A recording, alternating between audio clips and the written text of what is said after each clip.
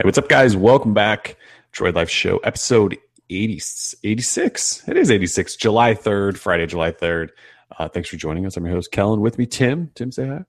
Hey, guys. How's it going? Tim here. So we know that it's holiday weekend for most. This is an observed holiday day since July 4th happens to be on a Saturday. So we want to get in an early show and just talk about some stuff. We didn't get together last week, so there's actually all sorts of stuff going on. So we want to run through. So there's a lot of talk about T-Mobile and Sprint right now because, well, number one, their CEOs are attacking each other publicly on Twitter, which is always fun. But they also introduced some new leasing plans that we've been talking a little bit about lately. So I want to dive into those, make sure everyone knows what's going on. 1+2, we're starting to find out piece by piece what's going on there, when it's going to be revealed. Motorola dropped I want to say they dropped 10 updates this week on all of their phones that have been needing 5.1 for 8 months. It feels like we've done some reviews. Tim reviewed the NVIDIA Shield. I did the Galaxy S6 Active. Ron did the Pebble Time. So we've got a bunch of stuff to talk about. So let's start with this T-Mobile Sprint drama stuff. So we got to go back a week. T-Mobile started this new, what are they calling it? Uncarrier amped or something like that. And so Uncarrier amped is basically them going back over all of their Uncarrier moves and amping them up, if you want to call it that. And so they're tweaking a lot of those programs. So the first one was their Jump. So Jump, all capitals, ! Was their upgrade program that they initially launched. I think it's been 2 years now. And it allows you to upgrade early, and they've tweaked it over time. And now basically all you have to do is you can trade your phone in, I think, almost whenever, and they'll pay up to half of it off or something like that. So they announced Jump on Demand, which is a leasing program where you basically lease a phone for 18 months, but you can trade it in and upgrade up to 3 times per year and all this stuff. So they announced that. And then this week, Sprint announced a new leasing plan as well called All In. Brought in David Beckham, and the plan got all sorts of flack, and they've already had to change some things, and we'll dive into that in a second. But anyway, so John Ledger, T-Mobile CEO, took a shot at Sprint over this new plan, as he always does, and basically called it garbage. And Sprint CEO Marcelo, is it Clore, Marcelo Clore, whatever it is. Sprint CEO, right? So he actually fired back, just went off. It was kind of middle of the night. Maybe he had a couple bottles of wine. I have no idea. But middle of the night, dude just goes off on Twitter, attacks John Ledger, and says, your plans are all garbage too, and they're sneaky, and what did he say? You're bullshit, basically. He's sick of the Uncarrier bullshit. That's what it was. I'm sick of the Uncarrier bullshit. So that happened, and then we waited for John Ledger to respond, and he did with basically you mad, bro? Mad, bro? Yeah. And so that happened. It's been interesting to watch. So we kind of broke down T-Mobile's leasing plan yesterday to talk about what the deal is. And I also sort of put up a post responding to Sprint CEO, his sort of rant about how I basically think he's wrong. It doesn't understand anything. And so there's it's kind of like a hot topic, I feel like, leasing programs in general. So I want to talk about those real quick. We'll try to be quick about this. So leasing programs, right? I ran through this yesterday, and I think there's some confusion. So a lot of people are wondering, are they a good deal? Are they a bad deal? Should you do them? What's the point? Who are they for? All that stuff. So a lease, I would try to compare this phone leasing thing to a car, right? So if there's always this argument, should you lease a car, buy a car? And basically what it comes down to, if you want to lease a car, is you like having new cars all the time, and you understand that you're going to have a car payment, and you don't drive a lot, right? So, and if you want to buy a car, that means you essentially want to invest in a car, and you're probably not going to buy a new car every couple of years, and you're in this sort of for the long haul in terms of financing or something like that. So phone leasing is kind of similar. You basically pay a monthly payment for a phone, and the idea is that hopefully you can upgrade regularly. And often, and it's because you like new phones. And so these lease programs like T-Mobile's, well, Sprint's is completely different, which we'll get to in a minute. But so T-Mobile's basically, you sign an 18-month lease, You could call it a contract if you want, because it technically is. And then you pay monthly payments on a phone, and you can upgrade up to 3 times per year. So if you're one of those people that likes to upgrade all the time, it's actually not a bad deal. Like, you pay a monthly fee for your phone, which just so happens to be basically the full retail of the phone divided by 24, even though it's an 18-month lease. And so you're actually making payments towards that phone at the end of 18 months. If you have the same phone for 18 months, you can then pay the rest of it off. There's no like upcharge or anything, and walk away with the phone.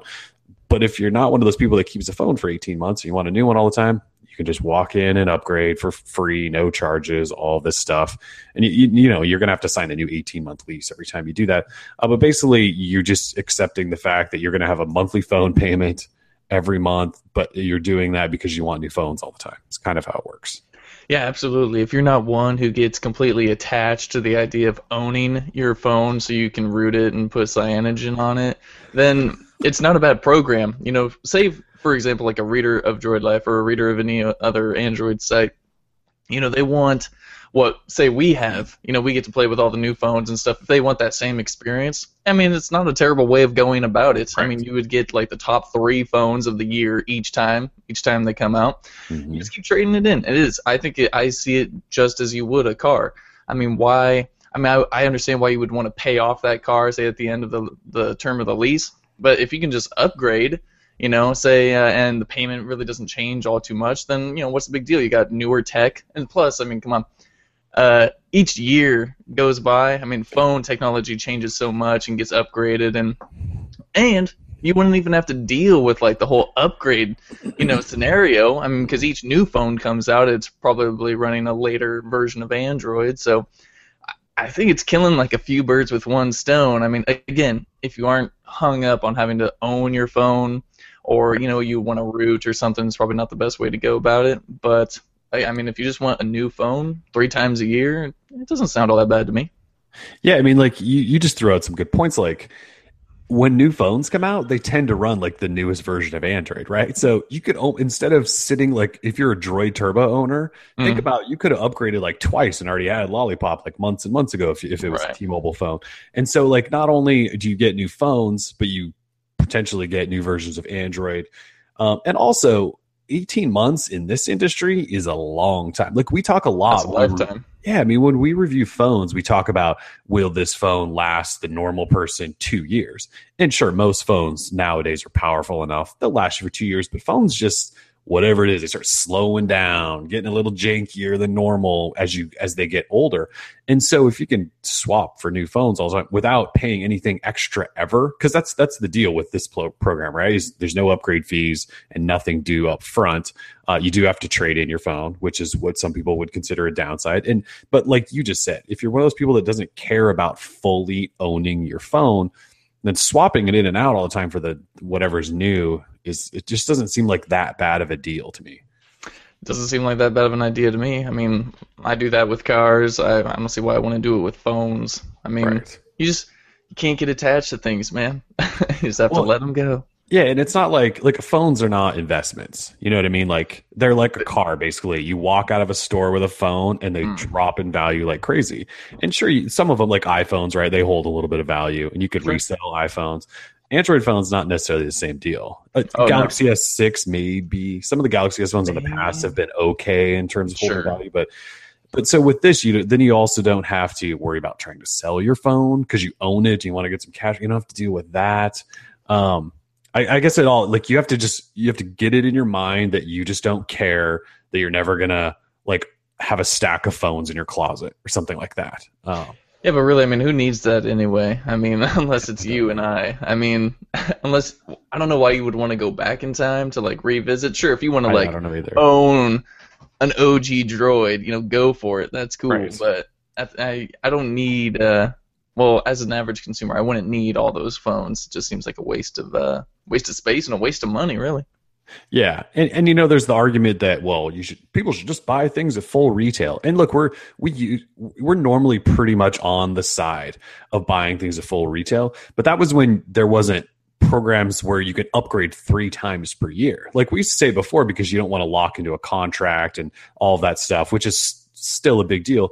But if you buy a $650 phone, like I just said, you walk out the store and try to resell that thing, it's probably worth $500. I mean, it's one of those things where, like, if you buy a full retail, you're never going to get that full retail price back.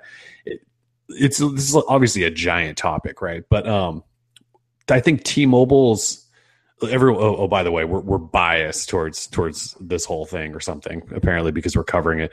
I think the big draw here is that while it's an 18-month contract, essentially, right? So this is sort of kind of off topic, but I'll try to get back to where I was going. So T-Mobile, they went away from contracts, right? Contract freedom and all this stuff, right? And with the 18-month lease program, you're basically back on a contract, if you want to look at it that way. Although you could argue that device payment plans are contracts too. Like, contracts never really went away. Anyways, why this one is valuable, at least in my mind, even though it's an 18-month contract, is that you get to upgrade 3 times per year. So you could upgrade 6 times, essentially, in that 18-month period if you really wanted to. And so why that differs to what, like, the old contracts that we used to harp on and hate on, is because they didn't let you upgrade. Like Verizon, they basically moved it to 2 full years. You had to wait to upgrade your phone. And so you had to sign a contract and lock into a phone that probably wasn't going to last you 2 years, and you were just screwed. And so this thing, you're never locked into a phone for more than a couple months. If you don't want to be, you can upgrade whenever, and there's no, like, hidden fees that we're noticing, at least at this time. So it's a confusing, big subject. This seems like a pretty decent deal, like you said, as long as you're just fine with the fact that you're never going to own a phone. Like, you're kind of renting a phone all the time, if you want to put it that way. Yeah, renting a phone's not bad. I mean, as long as, you got to be careful. These phones still come in with the insurance, right? Or say if you don't pay for insurance, et cetera, et cetera. It's like $10 extra a month. Yeah, so this is one of the, like, sort of weird downsides that some people pointed out to me that I need to look more into. Mm-hmm. And it's it's like if you're on a lease and you damage the phone, you're definitely on the hook for some money unless you have insurance, right? So everyone probably should buy insurance, but like if you buy a phone outright and you damage it and you don't have insurance, you're screwed there too. So I don't really see that there's that big of a difference, but that's one of those things. Like, you should probably buy insurance since you're leasing a phone. I don't know. Insurance is good to have. Yeah, and so it's $8 per month, I think, is what you have to pay. So, yeah, that's not bad. Yeah. So that's T-Mobile's. Sprint, on the other hand, all in, baby. Yeah. So Sprint introduces this all-in wireless. It's a lease program. I don't want to say just like T-Mobile's, because it doesn't seem anything like T-Mobile's. It's a lease program. It's $80 per month. $20 of that goes towards your phone lease, and $60 goes towards unlimited talk, text, and data. Massive asterisk up there next to data. So when they first introduced this, it was $80 and the pricing and the unlimited data and all that. But there was, like, this footnote, like, way at the bottom of their press release that said, but that unlimited data, we're going to cap all video streaming to 600 kilobytes a second, which is like, I think I saw somebody, like, sort of try to measure that out. And it's basically like watching all videos in, like, either 360 or 480p or something like that. So, like, if you're on Sprint's data, not on Wi-Fi, and you try to watch YouTube, like, good luck ever watching, on your big giant quad HD display, or watching in, like, 480p. And so they took a whole bunch of flack for it, and rightfully so. And I think before the day was even up, like, they issued another statement saying, like, okay, sorry, we're listening to your feedback. We're removing this cap, but we still might have to manage our network, which essentially means, like, they're not going to be a hard cap on video streaming, but we still might have to throttle you regularly. And so that whole side of it is just really gross to me. It's all this buts and buts and buts and buts. So outside of that, the plan itself, I just don't know that this is that good of a deal. So I looked at T-Mobile's yesterday for a long time and tried to look at every angle of it and all this stuff. So Sprint's is quite different. You pay so basically Sprint's just locking everyone back into an old 2-year contract like you used to sign that everyone hated and wanted to get out of, right? That you signed a 2-year lease and it's $80 a month. And they say like $20 goes towards the phone. So at least they're being upfront with you and telling you how much the phone portion is. Because you remember the carriers used to just wrap it all up, this like subsidy price, right? And so you're locked in for 2 years. I don't see anywhere where it says like you can upgrade at 6 months or 2 months or 1 year or 18 months. Like it basically just says like, this is what you've got for 2 years. And it's kind of crazy to think like, AT&T Next, there's like all these upgrade options, and Verizon Edge basically sucks now. You have to go 2 years or pay your phone fully off. So Verizon's basically on a 2-year contract deal now too. But like AT&T and T-Mobile obviously let you upgrade all the time. This Sprint deal, like you wrote up the initial post on it. Did you see anywhere where it says like upgrading? Like I don't see any choice for upgrades anywhere. No, yeah, it wasn't really all about upgrading your device. It was about just everything for $80 being super simple because David Beckham couldn't understand what the other carriers were trying to sell him. So it wasn't about like, oh, get the latest phone whenever you want. It was all about just simple plan. We own. I mean, it just seemed like they kind of just controlled everything about. So it really okay. Like I've been reading like the fine print, looking everywhere, and so there was a ton of fine print. Yeah. It's hard to like kind of go through it all. Yeah, so it's a lease, right? So you pay $20 a month towards a phone, and at the end of that 2 years, you then have the option to buy the phone, right? And I would imagine Sprint's just doing like T-Mobile, where those $20 per month payments go towards a phone, and then at the end you pay the difference. So you're basically at $480 at the end of 2 years or something like that. 20 times 24 sounds about right. Something like that. So then if depending on what phone you buy, you probably owe a couple $100 if you want to own that phone. Except that you're 2 years in, and you probably don't want to own that phone anymore. You're probably going to get a new one. So, and then the unlimited data stuff that's obviously going to be throttled and slow. It's Sprint's network. There's only a couple phones. It says there's 3 phones. The iPhone 6, iPhone 6, 16 gig. Galaxy S6. Yeah. So it also says 1M9, but when I went on their actual site, I didn't see the 1M9 anywhere.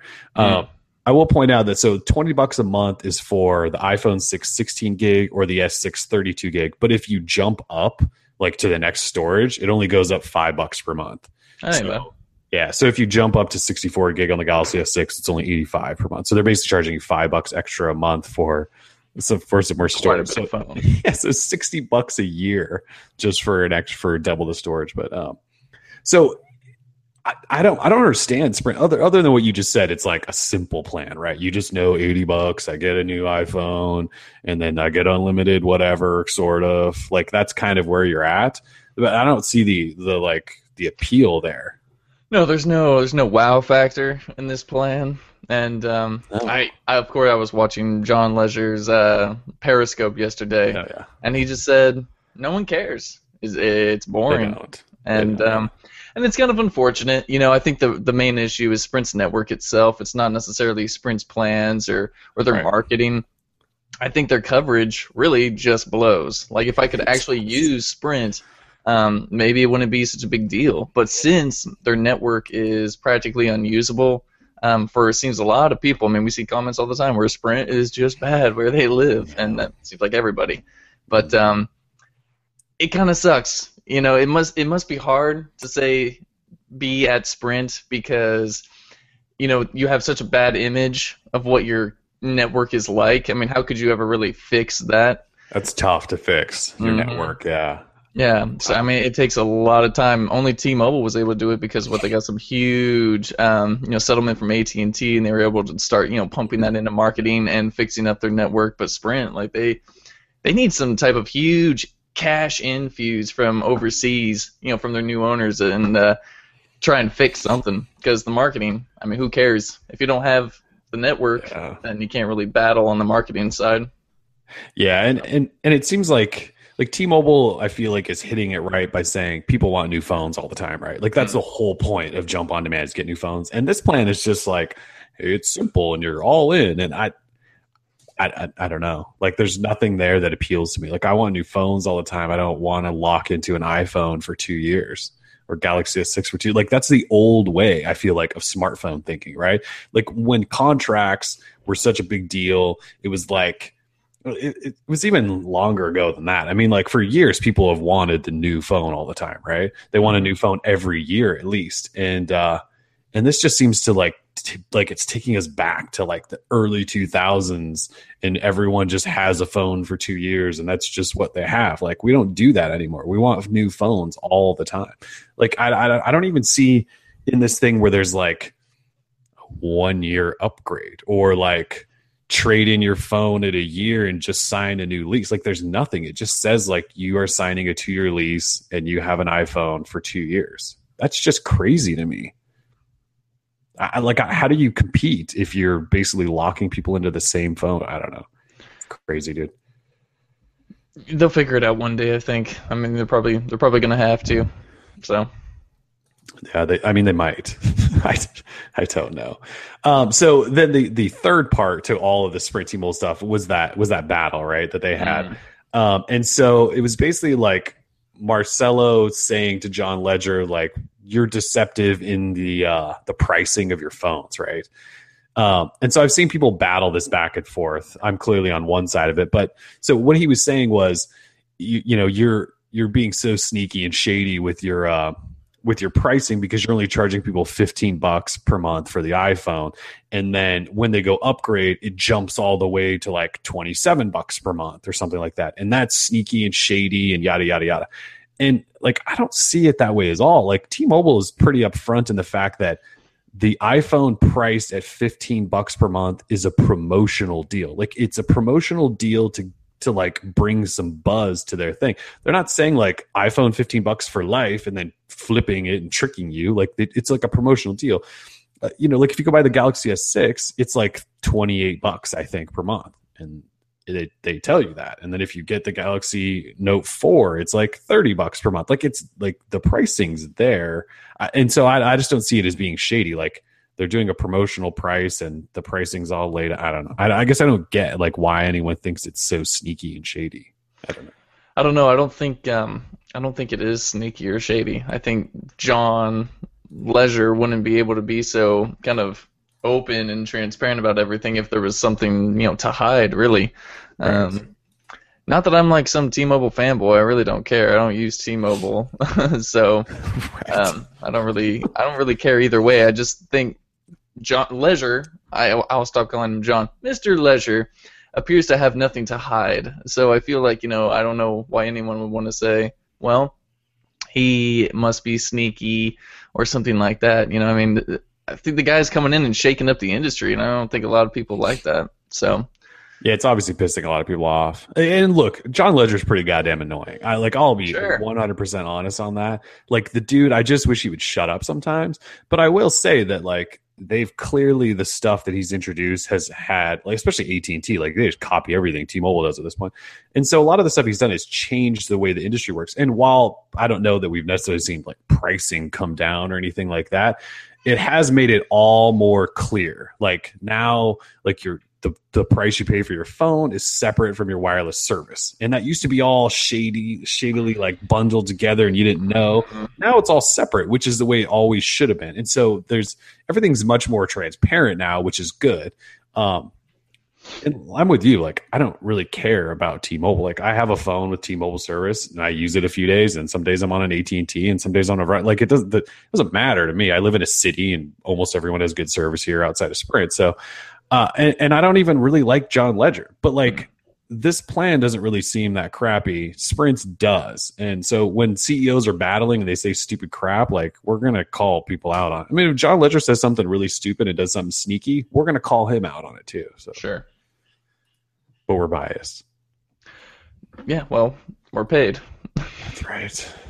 It's like every time we write something positive about one company versus another, we're biased and paid by that company.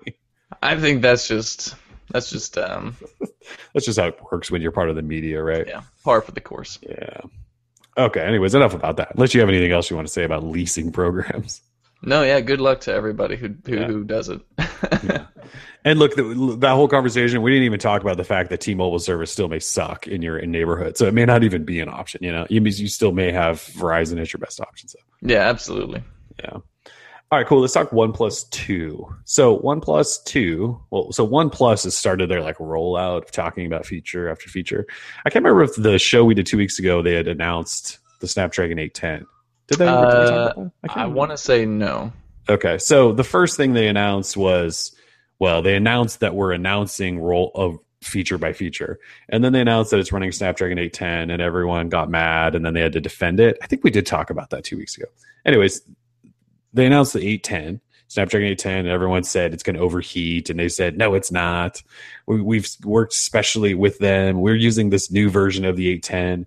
And then Sony's actually using that new version of the 810 in the Xperia Z4, and it's like melting people's faces and stuff. So, Yeah. so I don't know that anyone believes this phone's not going to just burn through your pants pocket. So they announced that, and then the second thing they announced was a refined and lightning quick fingerprint scanner. Right? Wasn't that the second one? Correct. And then USB Type C. yes, and then USB Type C. So those are the only three official. Oh, and then we know they're going to unveil it on July 27th in virtual reality. Okay, let's talk about that real quick. So they made a big deal about it being in VR, and they were like, "We've made our own VR unit based off cardboard," and then come to find out they only have 1,000 units. I thought I saw somewhere that it was 30,000, and they're available now. Is it only 1,000? I saw 1,000 on their tweet. They're like, "We've got 1,000 to give away." I mean, I would hope they have more, but I saw 1,000, and that was either on Twitter or directly on their site. I saw it yesterday or the day before, and it was 1,000. I was like, "Oh, damn, okay." So no one will be watching this in VR unless you already own cardboard, Right? because I'm guessing I won't be able to watch it in Gear VR on my Samsung phone. Probably not. Yeah, Probably so. not. The whole VR thing that can just die. That seems really kind of just ridiculous. I'm sorry, OnePlus. I don't really want to stand next to you while you unveil this phone. I'd rather sit in the audience and like just watch you do your thing. Like I don't need to be a part of your team. It or saves anything a trip. like that. Saves all of us a trip to China, right?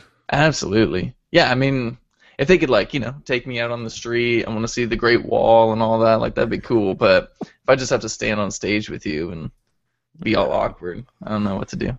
Yeah, I don't know either. Okay, so let's see. They think their fingerprint scanner will be faster than Apple's Touch ID, right? Didn't they say something like that? Mm-hmm. They basically said like one quick tap takes you right to your home screen. You can store up to 5 fingerprint profiles. So it's basically, a fingerprint scanner like any other fingerprint scanner, but they think it'll be fast. So that's nice.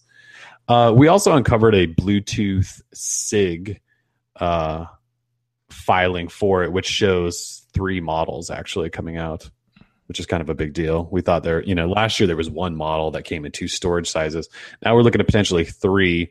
And a benchmark maybe shows that one of those models may have 4 gig of RAM, one may have 3 gig of RAM, and then I saw somewhere. I wish I could remember the site. I'm sorry.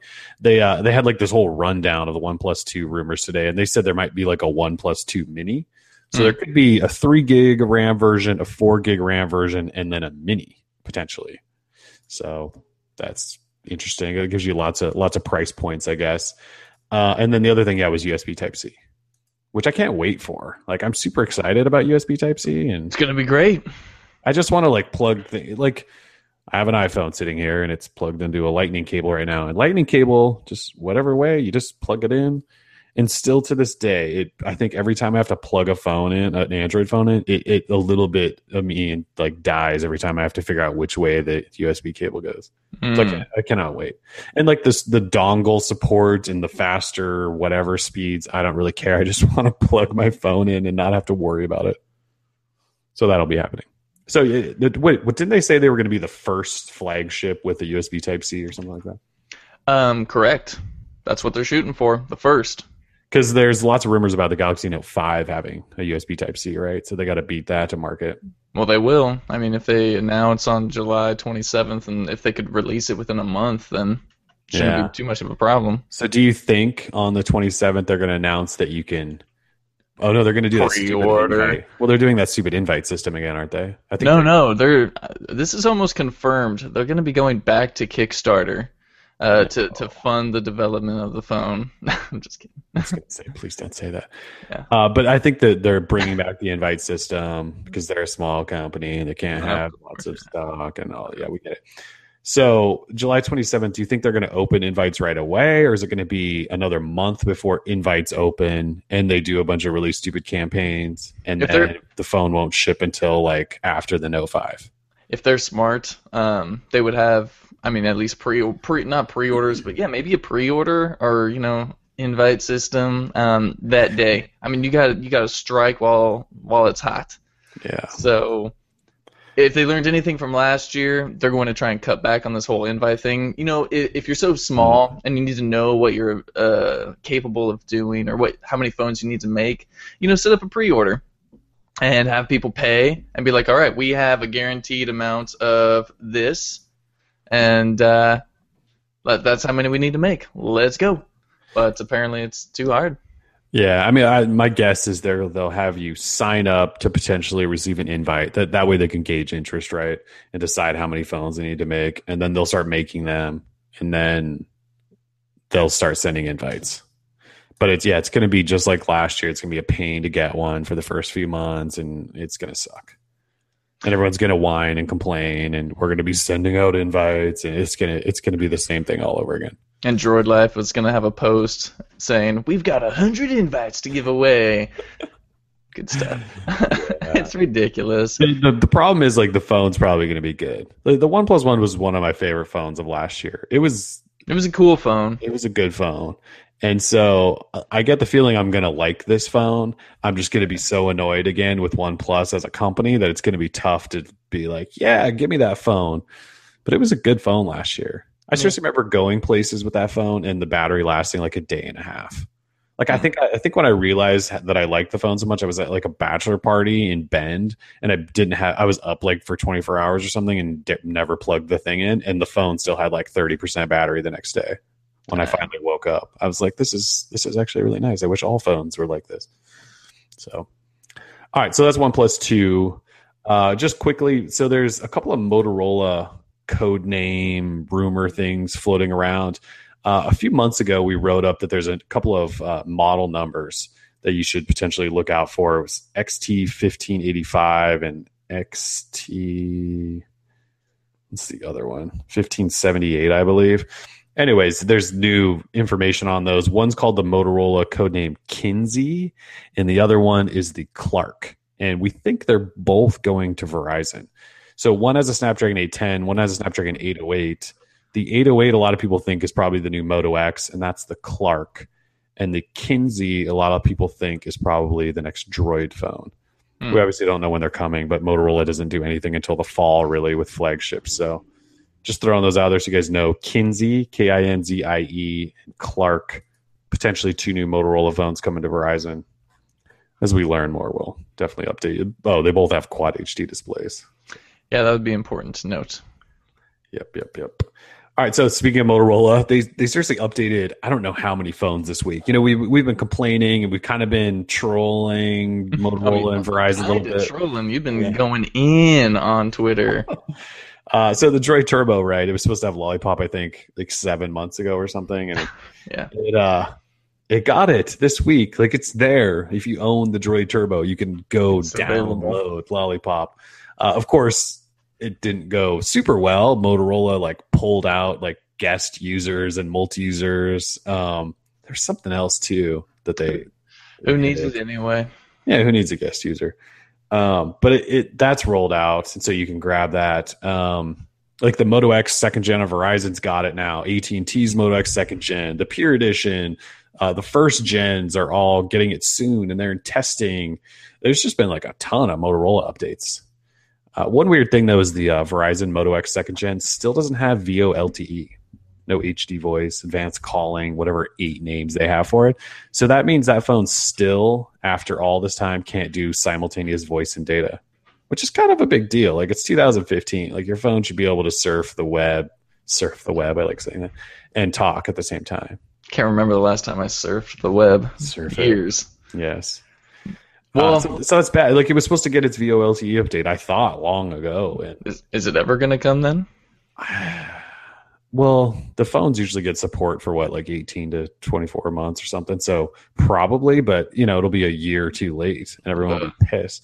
I get the feeling that Verizon is having a big problem getting VoLTE to work with Lollipop, even though Google in 5.1 basically built in HD calling or Wi-Fi or HD calling, HD voice, whatever the hell it is. But I get the feeling that Verizon and Google and Motorola and whoever, they're struggling to get it to work. I think that's why the Turbo was delayed. Because remember, the Turbo got its VoLTE update with Lollipop like in December. I mean, I'm sorry, with KitKat in December. And then it was supposed to get Lollipop, and they just kept delaying and delaying and delaying. So I think that's probably the problem, especially to see Lollipop come to the Moto X and not have it. That's just not good. It's odd. Anyway, Motorola doing lots. Actually, Verizon, how many updates did they push this week? Like the Galaxy Note Edge and the G4 got one. And G4.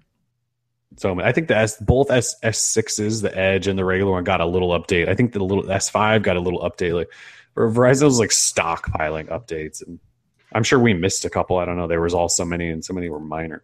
It's Christmas in July for Android fans. Yeah, it was all months and months too late, probably, but it's here. Yeah. It's here. Okay, so yesterday, one of our readers pointed out an FCC filing for a Google product, mystery Google product, that we think might be the new Google Glass. So, as you guys all know, Google Glass was killed off. The original was killed off by Google, moved it under Tony Fadell, right? Did they move it under Nest? I think so. Yep. Google Glass now under Nest. And they basically said, like, we're not going to release anything until it's really ready. Like, we're not going to beta test in public like we did last time. We're going to release this when it's a real product. And then, in April, the Wall Street Journal said, it's coming soon, the new version. And now this filing pops up. And the product name, at least in the FCC filing, is currently GG1 at Google Glass GG. I mean, you could jump to that conclusion.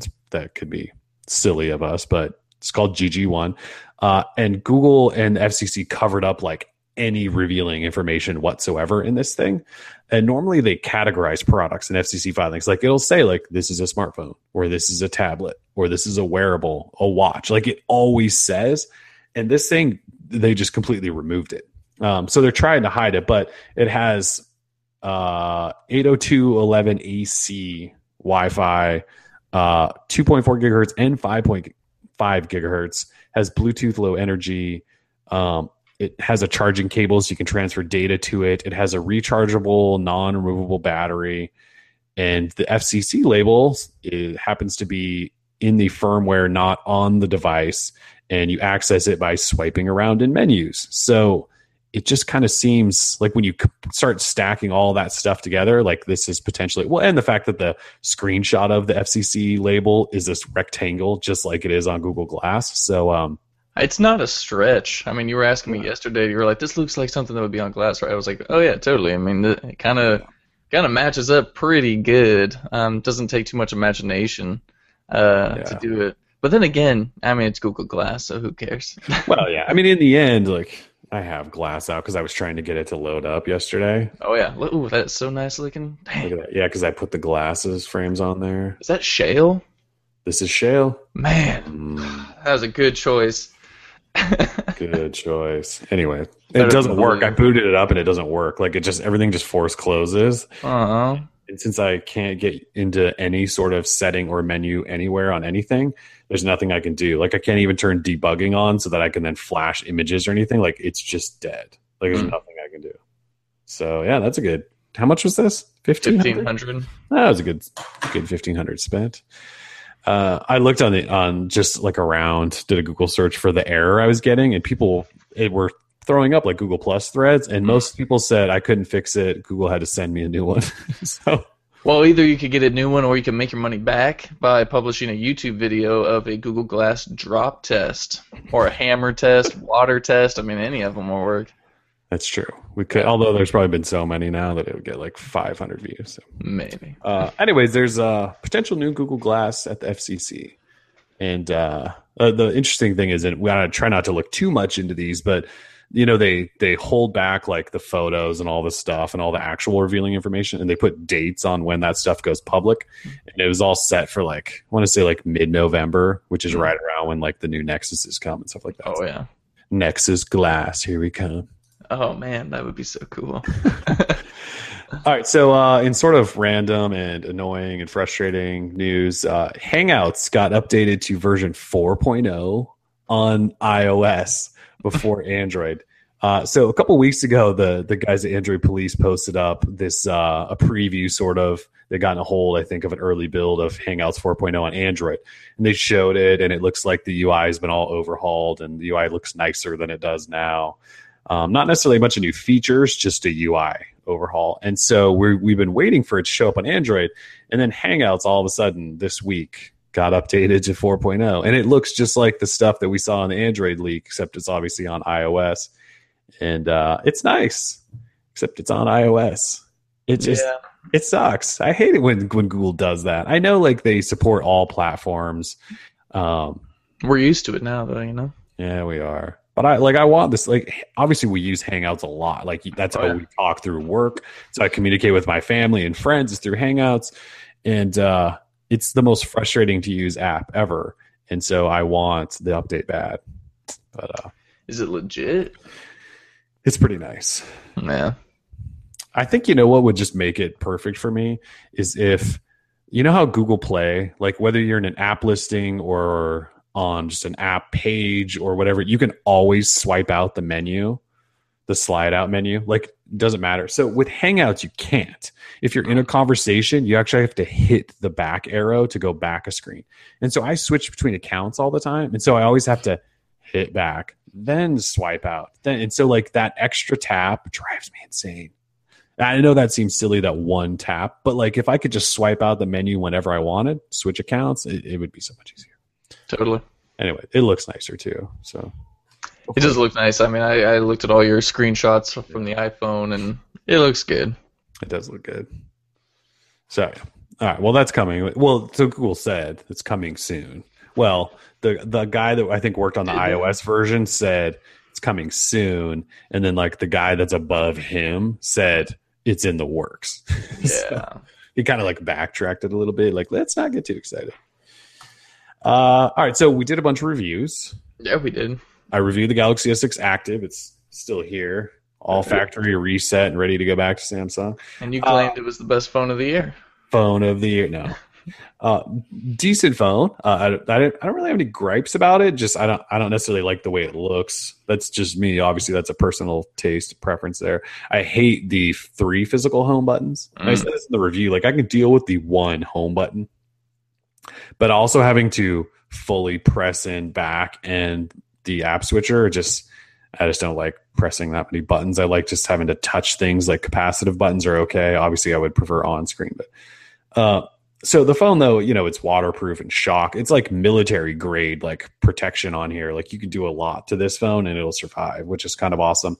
It is a little bit bigger than the regular S6, so that bugs me just a little bit because I've been using a regular S6 for so long. But it's not like the biggest, heaviest phone by any means. Like you could easily use this phone.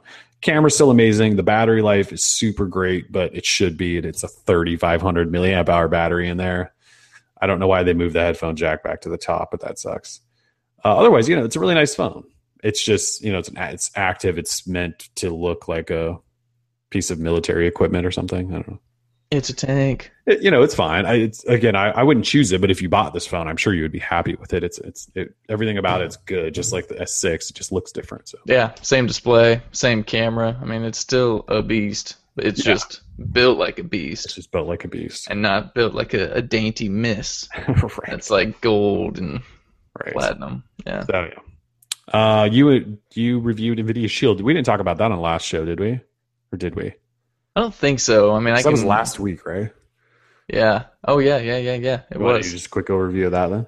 Yeah, NVIDIA Shield, awesome little Android TV set-top box. NVIDIA claims it's not a console, it's not a rival to consoles, but it is a rival and competitor to all Android TV set-top boxes. And in that market, And I think this is because it's all about the market and what they can compare it to. You know, it'd be hard maybe comparing this to an Xbox One or PS4, but you can compare this to a Roku or an Apple TV and get away with it. So NVIDIA Shield crushes the competition in terms of gaming and performance. So they have benchmarks to prove all that, of course. Of course. Being NVIDIA. I mean, for God's sakes, they invented the benchmark. But anyway. So I hooked it up to my TV, and I kind of love it. You know, at first, we both had the Nexus player, and I didn't think Android TV was really all that.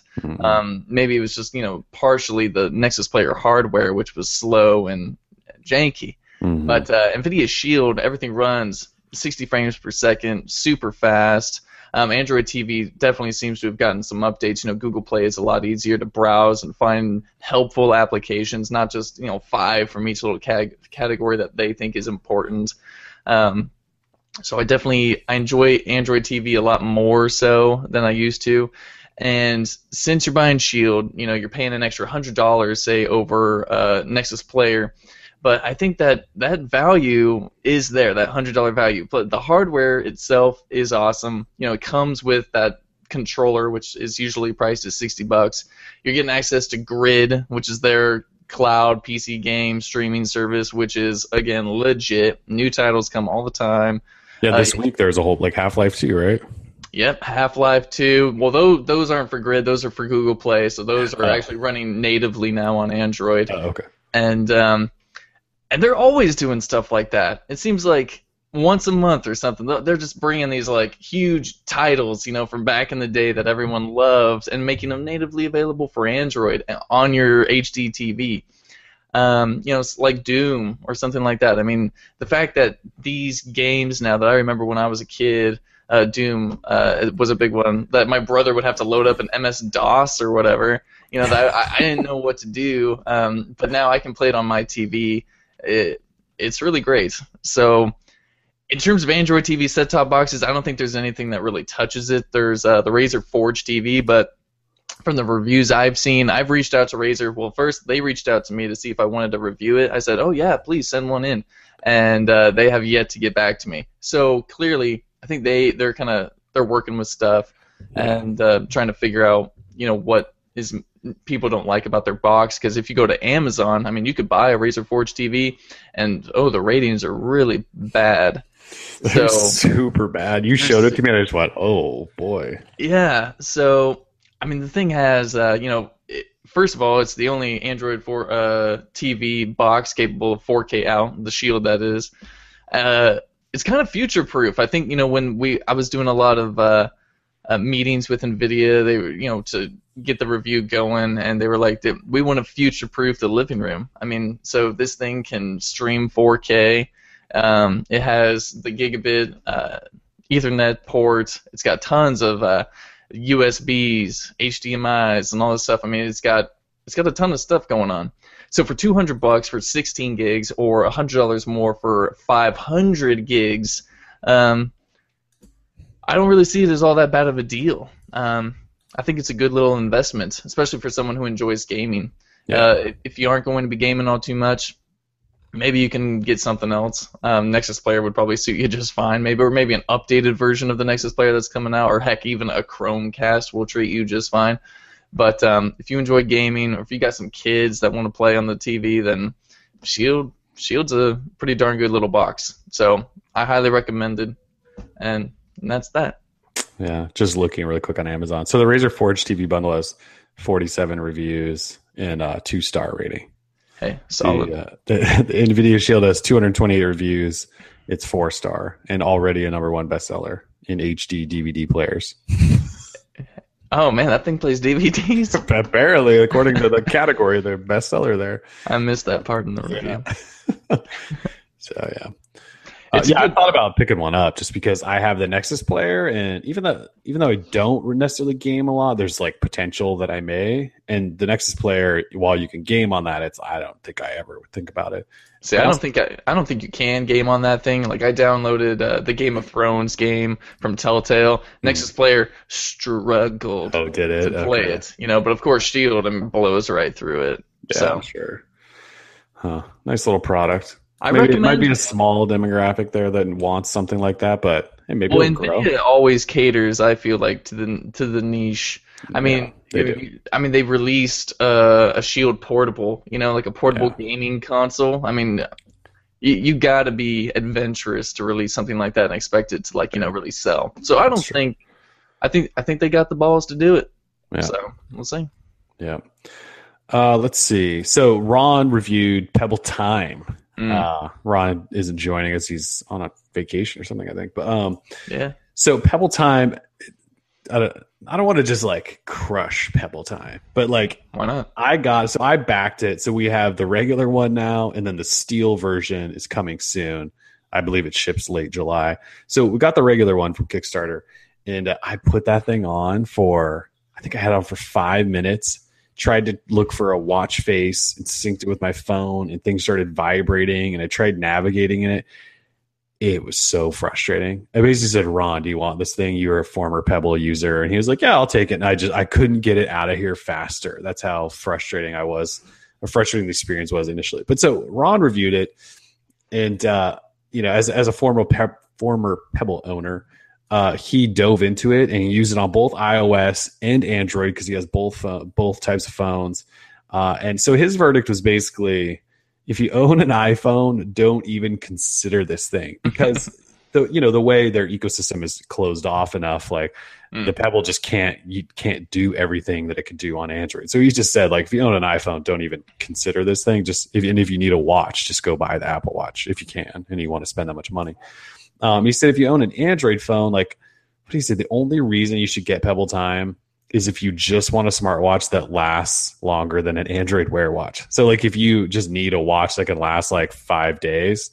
Otherwise, he said, like, you have so many options with Android Wear now. They look better, they run better, they have touch screens, and they're you can get some that are as inexpensive as the Pebble Time. I mean, the Pebble Time's like $200. Like, this thing should not be $200. It's way too much. $75 tops. I would agree. This thing should be like under $100, $100 tops, because It looks like you got it out of a Cracker Jack box. looks like a Cracker Jack box toy. It does. I'm sorry to So everyone who worked on it so hard, probably, but I don't care for the look. I mean, Android Wear and Apple Watch already look, I mean, I feel like so premium, using metal and aluminum and leather, and Pebble Time brings us this.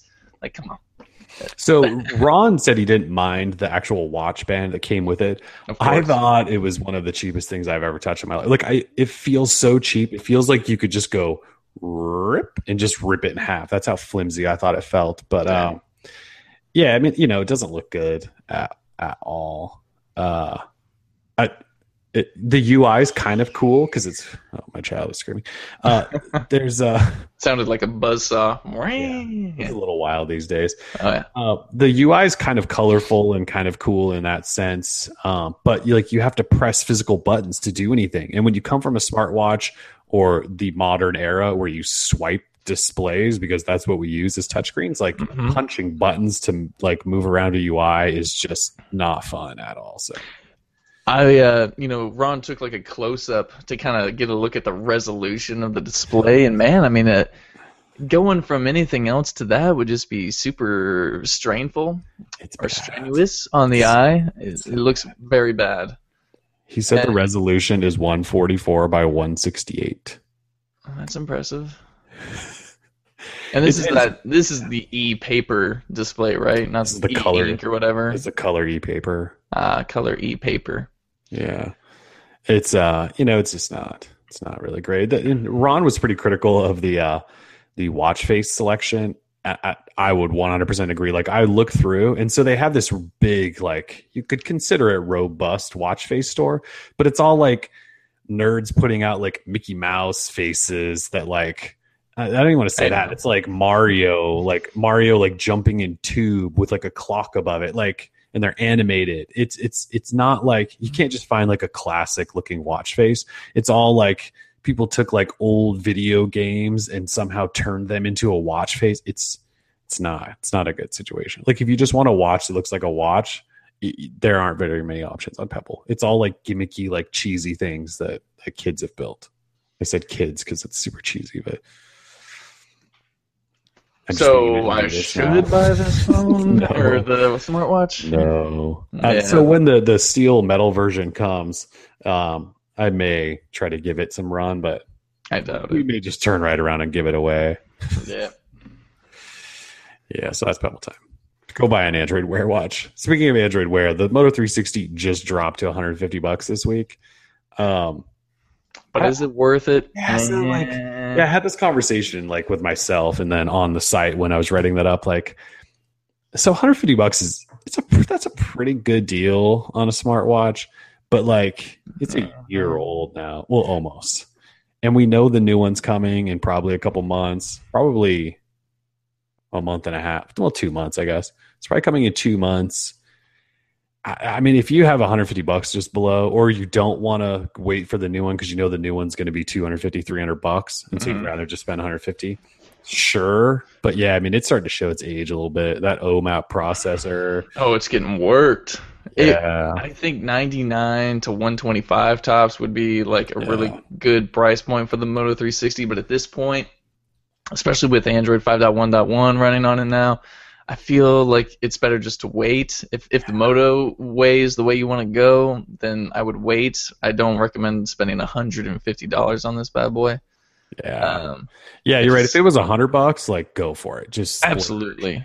But that extra $50 really just in my mind makes it feel like it's just not worth it. Unless, I mean, they have the different versions, right? If you wanted to get the metal one or whatever, is that still like what, 200? It might be 200. Yeah, because I think you pay $50 for the metal band. Yeah, see, and at that point, it really just doesn't seem worth it to me for what the Moto 360 is. Like, sure, 6 months ago, oh heck yeah, 150, let's do it. But that OMAP processor, like you said, it's just not hanging. They better not put an OMAP anything near the next version. Nah, they can't. I also wish they would go AMOLED screen. I think the battery life would be better on an AMOLED, but that's another discussion. I would also guess though that in like the next month you'll see this thing drop at Best Buy to like $99.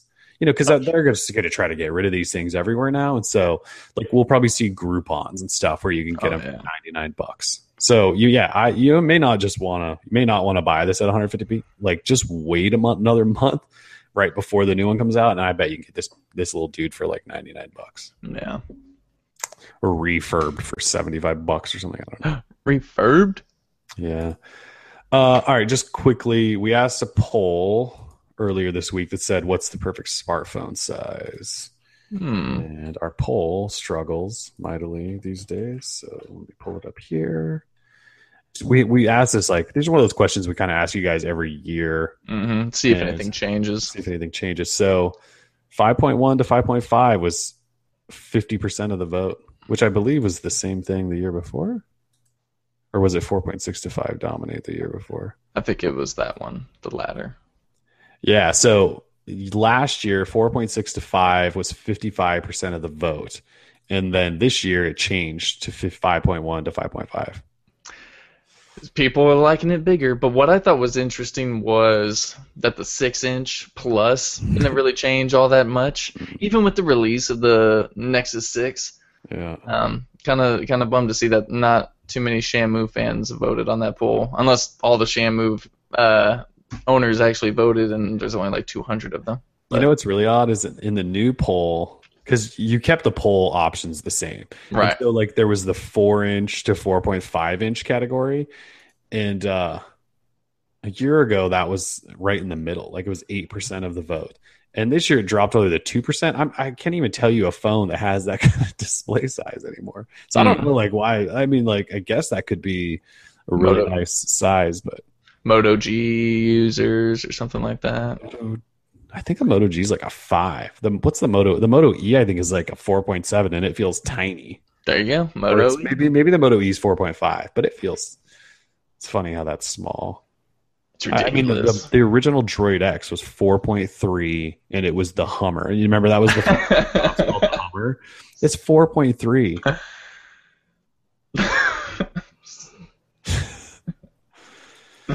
The Hummer, dude. The Hummer. I never owned the Droid X. Like, I never played with it. I went from the OG Droid to a Nexus 6 or Nexus S. I never took it like a middle. It's just odd to think that the Droid X was the Hummer. Yeah. It was So big. it was not a good phone. That was like the real introduction of Blur and how terrible Blur was. I remember like that was when we had just barely gotten our start. We weren't that old. And yeah, I think I've told the story, but I was like before we had like PR contacts, right? And I was like, I'm gonna go to a store like that morning and buy it. And like they turned me down because I wanted to pay full retail. They were like, you can't buy this at full retail, only contract. And I was like, dude, what? Yeah. Got turned down at the door. The Droid X2 wasn't too bad, if I recall. It was pretty bad too. It was the same phone, like the same exact body, and then they threw like a slightly newer, terrible OMAP processor in it as well. They didn't change the resolution or the camera or anything. Like it was one of those where you kind of went, "Did you do anything?" It's kind of like the HTC One M8 to the M9, except well, that got worse. The Droid X2 didn't get worse. It just didn't change like at all. Oh, too much. That's too funny. Yep. Let's see. What do I think would be the perfect smartphone size? I think I'm in that 5 to 5.5 range. Absolutely. Like, we basically have settled into, I think, that 5.1, 5.2. Hopefully the new Moto X stays there. Like the Galaxy S6, stayed at 5.1. So hopefully Motorola does the same thing. Mm-hmm. Yeah. Oh, that's right. Somebody just said Droid X2 is a Tegra 2. It went from OMAP to a Tegra 2. Oh, that was a huge deal. It was the first phone with a dual core. Yeah, that's right. It was one of the first with dual core. It didn't have LTE because it was just before LTE, I think, right? Shout out to Wade County. Totally forgot about that. That was the first time I really ever remember hearing about Tegra and all that stuff. Wow, good times. Holy crap. Oh, you almost forget about Tegra. Because I like the early Tegras, yeah. Nvidia still referring to them as Tegra. Yeah, it's like the Tegra X1. Tegra X1, all that. Tegra K. That was when Tegra was going to take over the industry, and then Snapdragon just went and snuck in there. And it was like, we have LTE. Yeah, the problem was LTE became the standard, and Qualcomm holds all the chips. Nvidia was too busy like gaming in their basement instead of worrying about LTE. Yeah, so then they struggled. They slipped up a little bit. Yeah. It's all right. Oh, whatever. Yeah. All right. You have a game you want to talk about? Well, real quick, before the game, I wanted to talk about Project Fi real quick. So I received my welcome kit, and so I got it all. Finally. What's funny is like I'm basically your neighbor, and I got mine, but you have yet to hear anything about yours. Checking status right now because every single day since like they put this new status thing up, it still says like we're still determining. Like I don't even have like the 2-week countdown. That's kind of sad, dude. It's really sad. Yeah. So I got Project Fi. So far, so good. What I really like about it is the Project Fi app. So right when you open it up, it gives you an overview of your account, shows you how much you're paying for, shows you can look at your daily usage, you can manage your plan, shows you your number, your payment method, all that, a lot of good settings and stuff, all your billing. It's just a really nice app. But, my only issue is, so I live in my home, right? I live in my home in the sense that I work from home and all that, so I'm here a lot. So I'm always on Wi-Fi, which is good because my issue with this is that it runs off of T-Mobile and Sprint and Wi-Fi. So when I go outside, I don't live in like the greatest T-Mo or Sprint coverage area. So I went outside yesterday for a change, and I turned it off, and I was like, okay. It has LTE, but I've never seen it over half of LTE. It's always kind of right there in the middle, or it's like a quarter of the bar or half of the bar. So it's kind of upsetting. Maybe if I go downtown, it'll be a little bit better, but I have it running on LTE right now, and I have the speed test app, and we're just going to see what kind of numbers I can pull down with Project Fi. So we're going to begin testing the ping, but regardless, so far yesterday it seemed good. Like I had to use the GPS nav, and oh boy, that was good. We're killing it. Did we get a meg? No, not even a meg. So right now I was at 79 millisecond ping. Yeah, So we're struggling. We're living in struggle city. What the hell? How's that even possible? I don't know. That's Project Fi. Yeah, I don't have it. It says I have 0 bars right now. I don't live in the boonies or anything. I live right next to Intel and Nike and Nvidia. Right. Like I have all these big players right here. It's not like you're surrounded by buildings that would be killing your signal. Like you're in a house, like in a neighborhood. Exactly.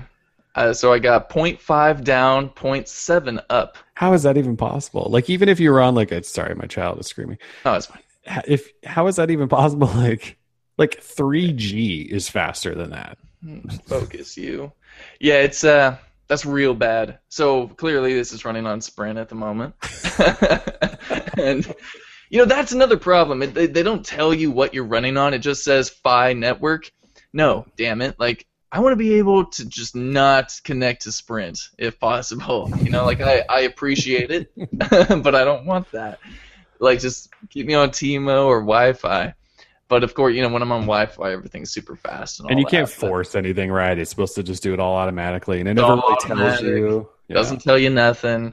I mean, it'll definitely tell you when you're on Wi-Fi or the LTE, but when you hit a Wi-Fi hotspot out in public, does it have a special icon, or is it just a normal Wi-Fi icon? I have not, so I'll need to go to Target or something because they always have open Wi-Fi or whatever. Starbucks. Yeah. I'll just need to do that. I wasn't able to go to somewhere that had open Wi-Fi yesterday, but I will. I mean, I just signed up yesterday, so for the next month, I will be using Project Fi as my numero uno service provider and seeing how it goes. I mean, it's not a bad deal. $50 for unlimited talk, text, and then 3 gigs of data. Although I did have to pay an extra $2 for regulatory fees and all that. Oh, Google, those corporate bastards, making me pay an extra $2. But it's cool. Here's another problem. The phone you have to use, the Nexus 6, so big. Yeah, I mean you haven't spent a lot of time with the Nexus 6, right? No, I haven't. Basis, yeah. Yeah, I mean, I'm coming from a Galaxy S6, and this feels so good in hand. But so on my hand, it catches a break when I hold this. Exactly. It's not Shamu. It's not a whale. Yeah. So it's hard. Tim, can you show us signal strength in dBm? Well, of course I can, sir. Just don't show your phone number. Yeah, I'll try not to do that. Yeah. Yeah, I would like to test it, but Google hates me, clearly. That's true. They don't like you. I mean, come on. Before we even wrote up the post about it, we signed up for it so we could be one of the first. You and I did. And no love. I'm going to be the last person in the entire invite system to get an invite. And the fact that, mine's still determining when I can be a part of the fun. By the time I get it, the next Nexus will be out, which will also be a part of it. Did they change where they put that in Android M? Because, again, I am running Android M on this thing. Oh, yeah, I don't know if it would be status, I would think, about phone status, if that still exists in Android M. Signal. And when you hit on Signal, there's just nothing. Oh, there's just nothing. They don't want you to know. Google's like, we're hiding this in Fi. Oh. Found it. It's under SIM status. So that makes sense. So network, Fi network, signal strength, negative 116 dBm 24 That's pretty bad, ASU. Yeah. That's really bad, yeah. That's why you have 0, not even a meg down. Makes sense. Where do I want to be? What's the sweet spot? I think 80s. Yeah, so 116, not very good. Well, again, T-Mo and Sprint, they just don't have any building penetrating bands. So when you're sitting by a window, you would think you'd still be all right, but no. No, clearly not. Well, that should be a fun month. This ain't no brick house. I mean, it's like a cookie cutter townhome. So I don't know what the problem is. But either way, it's going to be a great month. I'll be doing a lot of testing. I wanted to go outside, do some periscoping, but I probably won't be able to do any periscoping on a cellular network with that type of speed. Not in your neighborhood, apparently. Yeah, not in my neighborhood. Yeah. But, hey, life goes on. At least we have Fi in the building. And you got the welcome kit. You got the free charger and case and all that fun. Even if you don't buy the phone, you still get the welcome kit. It comes with the free charger, which is like a sweet little charger. Here, I got the kit right here. I can grab it. Yeah, everything's super like high quality, right? Oh, everything. It looks super nice. It comes in this really nice box. It has the Project Fi logo. I think they just reused a Nexus 9 box. It does look like one. Yeah, I'm pretty sure it's the same damn thing. So you get this nice little box that comes with all these goodies right inside. Hey, little earbuds. Yeah, little earbuds, which has a dual port. So turn air drum solos into air drum duets. That's cute. It's got your little juice charger, and it's got a Nexus 6 case. I don't believe this is one of those special like living live cases or whatever they call it, but it is a case nonetheless. It is a case. The way you would know is if it towards the bottom had like a little button. Well, it's all white and it's hard to tell. It has a Project Fi logo on it, so it's hard to like tell. But it's a cool little service. I mean, setting it up was super easy. Nice. And so I'm all about that life. Anything that's easy. Anything. Sweet. Well, I'll let you know how it goes. Yeah. I really just wish they allowed the Nexus 5 to do it. Then I would be happy. Yeah. Yeah. Awesome. All right. Do you want to talk app game and then we'll wrap up? Yeah, sure. I have one app I want to talk about. It's called Never Alone. This is a game that is currently exclusive to NVIDIA Shield. I know I keep doing that, but I'm sorry. They keep pumping games out that are awesome for NVIDIA Shield. It's called Never Alone.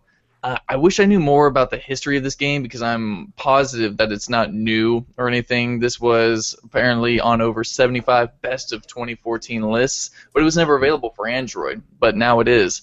So you play as a wee little Eskimo girl who befriends this all-white Arctic fox, and you have to figure out what is causing this never-ending blizzard that has basically wreaked havoc on her village.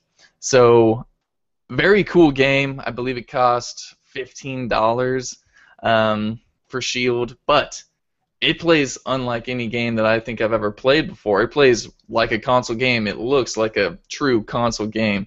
Looks awesome, plays awesome. Oh, the story is amazing.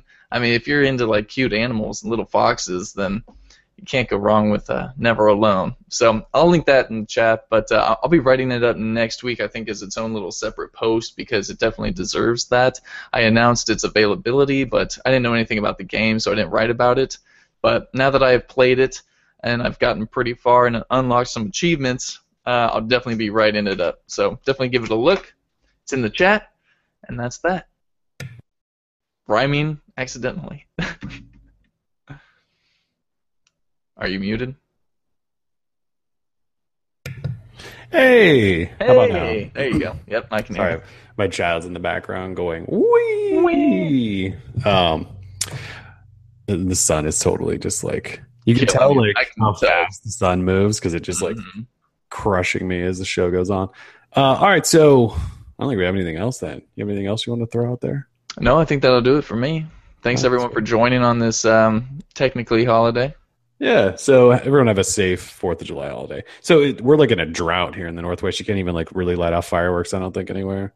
My hometown in Montana and Whitefish, they basically shut down like 4th of July. It's kind of sad.